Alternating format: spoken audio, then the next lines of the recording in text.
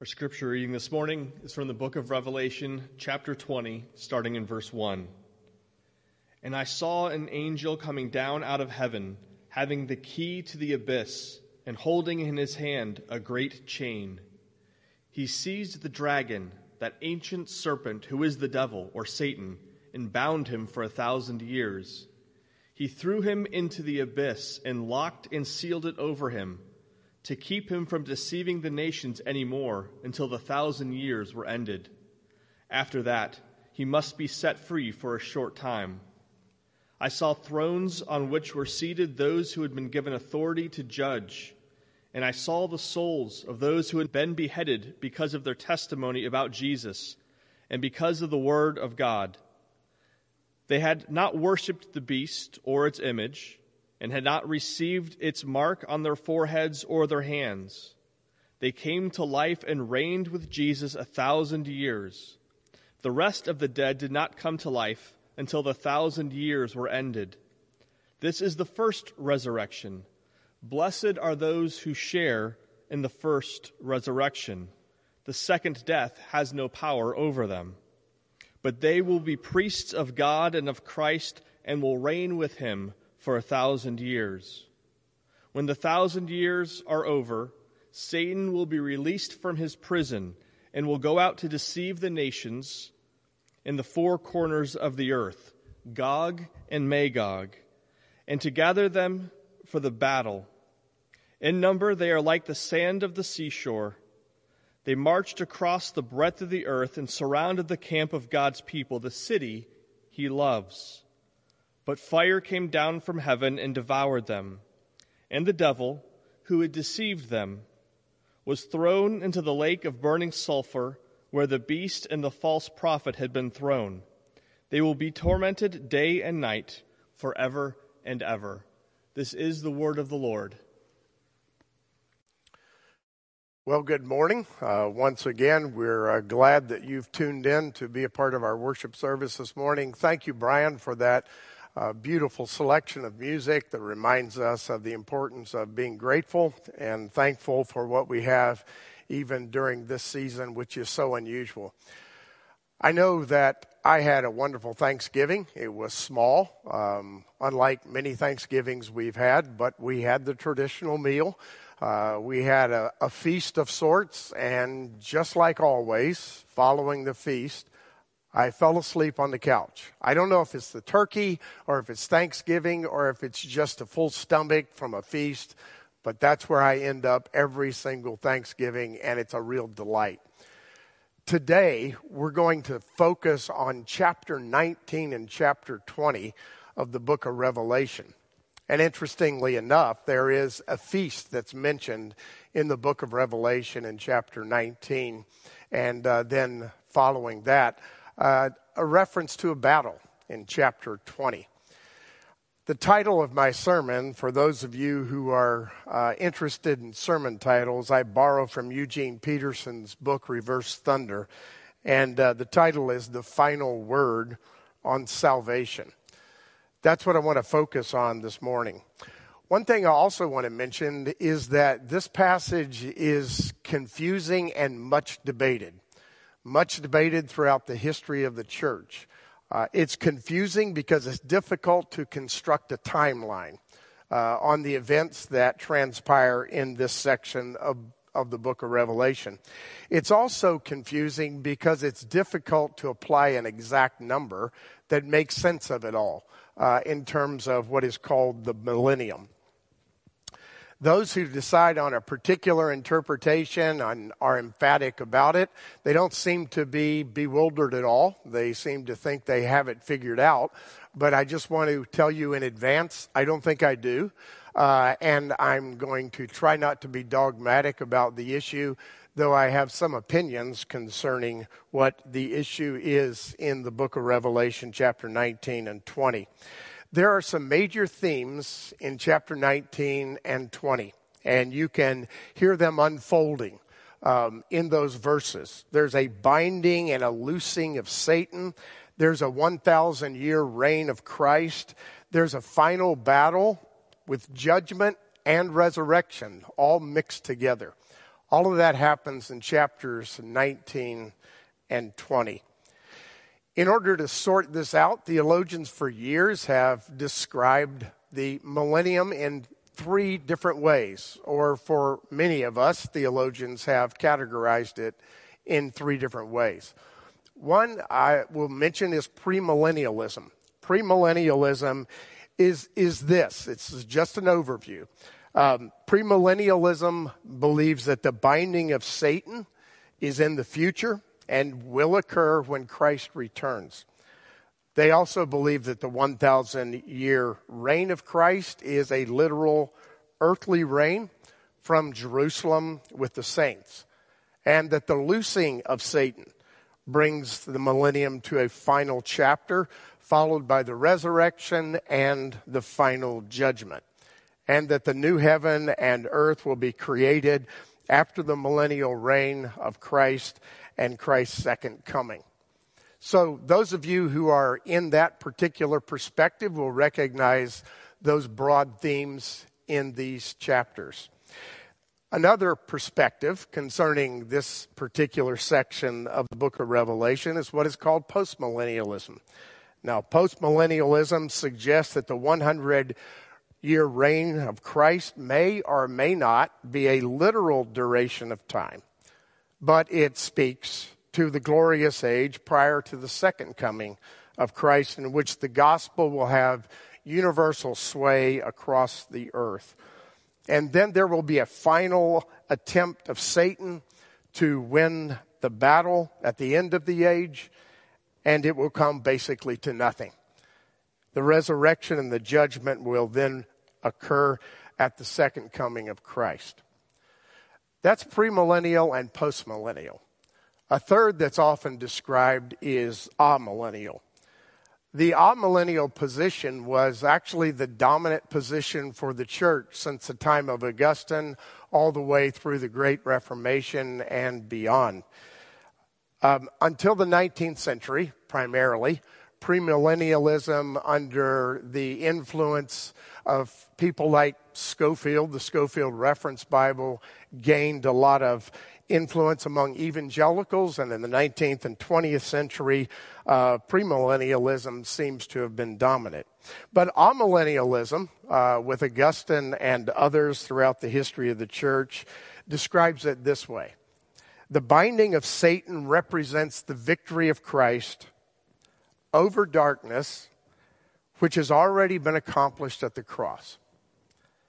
The 1,000-year reign of Christ is, in effect, a figurative number for the reign of Christ symbolically in an indeterminate period of time, referring primarily to the church age, following the coming of Christ in the first advent. Satan, according to this view, will be loosed to wreak havoc and persecute the church at the end of the present age. And then a general resurrection and judgment will occur at Christ's coming, and then the advent of the new heaven and the new earth. So which one is correct? Well, I'd encourage you to take your pick. You can take your pick because, actually, in my estimation, it doesn't really matter a lot what your pick is. Surely there are elements of truth in all three. And it seems surely that none of them is absolutely correct, at least from my perspective. I think what is more important is the major theme of chapter 19 and chapter 20 of the book of Revelation. The bigger picture, you might say. For those of you who are curious, and I know a lot of you are because you've asked me repeatedly what my perspective would be, if I was forced to choose, I would say amillennialism, because I think it probably comes the closest to describing what the true events of history are as described in the book of Revelation. But let's move beyond the theories, the interpretations, and the structures of timelines and how it all fits together and whether or not it's sequential. And let's move to the major theme of these two chapters, 19 and 20. There are two major events in these chapters that I want to focus on. The first is the wedding supper or feast, the wedding feast or supper of the Lamb. Now, remember this. We've been in the book of Revelation for some time now. And what you'll notice that preceded this passage, and even what comes after this passage, are some horrific details. Details that are really unnerving. Beasts that are multi-headed. Beasts that look like several different beasts all wrapped into one. There's a red flashing dragon. And there are two beasts that emerge out of the sea at the end of the age. These dramatic images are parallel to, overlapping to a great feast. If you read through the book, you'll notice that the end has not yet come, at least according to chapter 19, until chapter 20. In the midst of all the chaos, there's an enormous feast. The wedding supper of the Lamb. And the people who are at this feast are those who are the martyrs and the saints of the past and the saints that are present. They're celebrating Jesus Christ and his kingship. In the midst of these ghastly images, there is celebration and feasting. That might seem kind of odd. But actually, you've heard of it before. You remember these words from Psalm 23? Though I walk through the valley of the shadow of death, I will fear no evil, for you are with me. Your rod and your staff, they comfort me. You prepare a table before me in the presence of my enemies. You anoint my head with oil. My cup overflows. Surely goodness and mercy or love will follow me all the days of my life, and I will dwell in the house of the Lord forever. In the midst of enemies, enemies of God and enemies of his church, there is rejoicing, there is feasting. My friends, when we embrace this dual reality of evil and feasting, we embrace the gospel. Because we embrace the reality of the resurrection of Jesus Christ in the midst of darkness and evil and death, and we celebrate it. You know, actually, we do that every Sunday morning in worship. And we especially do it on the first Sunday of the month when we have what many traditions call the Eucharist, when we have the Lord's Supper. We celebrate in the midst of chaos and sin the resurrection of Jesus Christ. There are two extremes in these passages. One is feasting and celebration of the resurrection, and the other is judgment, final cataclysmic judgment. And they both need to be held in tension in order for us to be faithful to the gospel message. So the first is a feast in the midst of chaos. And then the second in chapter 20 is the final judgment, the destruction of evil. The idea of evil in the Bible is absolutely essential to understanding the larger story of salvation. I want to repeat that. The idea, the real idea, the reality of evil in the Bible is essential to understanding the story of salvation. Or put it another way, the story of grace. You don't have one without the other in the Scripture. You have both. You know how it all begins. Far before John wrote the book of Revelation, it begins in the beginning, in Genesis, where everything is created perfectly good. And into this story comes a serpent, who we know is Satan. And he destroys the good thing that God has made. How does he do it? By a frontal assault? No, by deception. Deception is so sinister. It's always the way sin enters the world and chaos ensues. It's the lie of Satan. Deception then, now, and in the future is always the same. The deception of Satan is to contort what is good into evil. Let me remind you of something you know. When God created this earth, with all its inhabitants, at every stage of the game, he said, and it was good.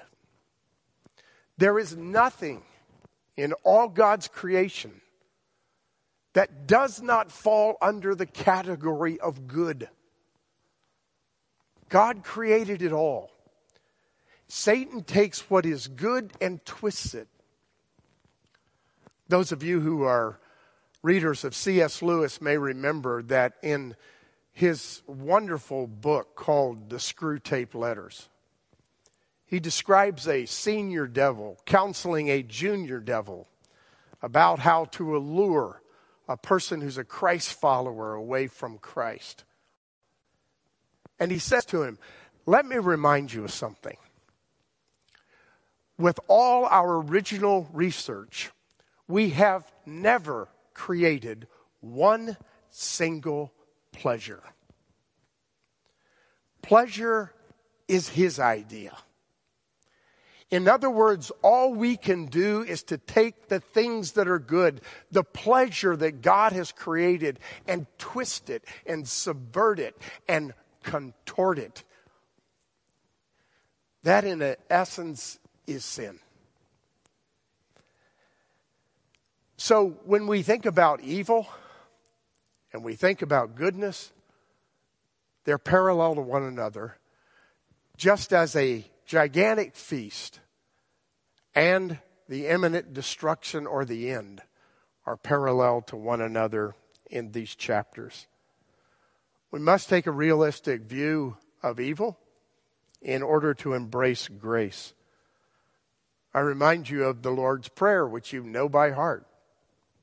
Lord, deliver us from evil, or deliver us from the evil one, because it's all around us. You know, the Hebrew word for salvation is a word that means to be broad, to become spacious, to enlarge. To be broad, to become spacious, to enlarge. What does this imply? It implies that salvation means to be delivered from an existence that is confined and narrowed, entrapped and compressed and cramped. God's salvation rescues us from the confinement of self and sin.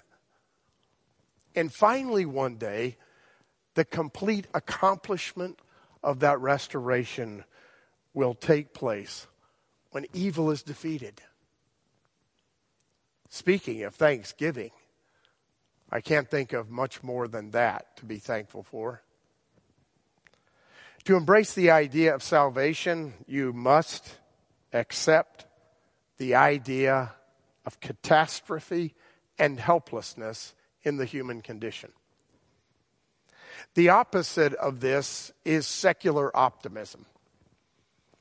I love what Eugene Peterson wrote concerning this. He said, the world's alternative to a real understanding of evil and grace, the world's alternative is optimism.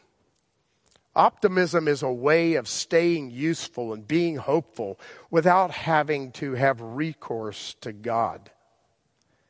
It requires, of course, a much reduced perception of catastrophe if it is to maintain credibility. Optimism comes primarily in two forms: moral and technological. The moral optimist thinks that generous applications of well-intentioned goodwill to the slag heaps of injustice and wickedness and the world's corruption, that it will be put to the world gradually, but surely, eventually, it will be made right. The technological optimist thinks that by vigorous applying of scientific intelligence to the problems of poverty and pollution and neurosis, the world will gradually, but surely, be put right. Neither form of optimism worships God. Although moral optimism sometimes provides ceremonial space for him, optimists see that there are few things left to do to get the world in good shape and think that they are just the ones to do it. This is a powerful worldview, but it's completely naive. And I must tell you, reading this worldview, it sounds eerily similar to every political campaign in U.S. history. We think we have the answer. And we don't rely on God. And we don't acknowledge true evil. Because true evil requires divine salvation. I want to conclude with this thought. How do we approach our life in light of chapter 19 and chapter 20? I begin by going back to Thanksgiving. I mention Thanksgiving to you because it happens every year. I feast, and then I take a long nap. But following that nap, if I am a good husband, a good father, a good person, a good pastor, I return to the world. I don't continue to lay on the couch.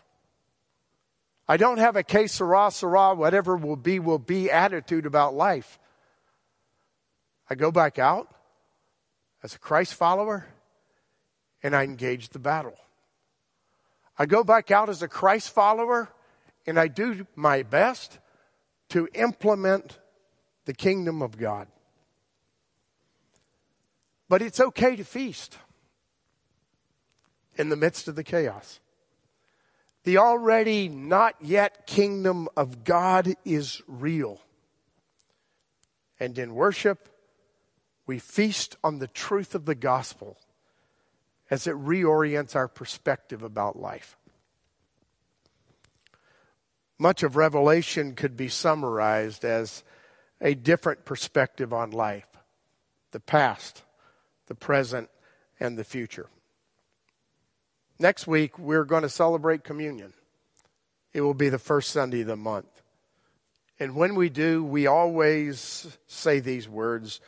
We share the Lord's Supper remembering that in doing so, we proclaim the Lord's death until he comes. The feast in the middle of the story. So first, how do we approach life? We enjoy the feast. We enjoy the promise of salvation. Second, how do we approach life? According to Jesus, we stay alert. You remember these words from Matthew chapter 24. When speaking about the end of it all, Jesus says, stay awake because you don't know on what day your Lord will come. He continues in that same passage and says that we ought to be ready and stay busy. Stay alert, says Peter. Be clear-minded and alert. Your opponent, the devil, is prowling around like a roaring lion, looking for someone to devour. So how do we wait? We wait by feasting. We wait by staying alert because Christ could come at any time. And we wait by staying busy. The work of God is to establish His kingdom on earth. His real kingdom on earth. And that work, it happens in our daily lives. And though I frequently am pejorative about politics, it happens in politics. It happens in justice. It happens in our courts. The real kingdom of God is among us, according to Jesus. We need to tap into it and be busy about the work of the kingdom. In the midst of all this pragmatic work, though, Jesus would remind us that we are not supposed to worship pragmatic idols or people, because the final culmination comes with a loving and sovereign Lord. So we're given a responsibility. Not to know when the end is, not even to predict when the end is. We're given a responsibility, as Jesus says in the Gospels, to be good stewards, to be busy about the work of the kingdom until He comes, because He will come. And He will make everything new. Let's pray. Gracious Lord, we thank You that we have the story. We thank You that we don't have to make it up. We thank You that we don't have to be unrealistically optimistic. We thank You that the solutions, the final solution, is not ours to discover or to implement. We thank You that You've given us a part to play, to be good stewards until You come. And when we are, we rest in Your sovereign designs, realizing that the battle is Yours and You will make everything new. That is the hope that we cling to because of the resurrection of Jesus Christ. It is the hope that we remember again in Advent season, knowing that the first Advent gave us this perspective and that the second Advent will make everything new. For this we give You thanks. May we live awakened to Your Spirit and busy about the work that You've given us as we feast on Your presence. In the name of Christ our Lord we pray. Amen.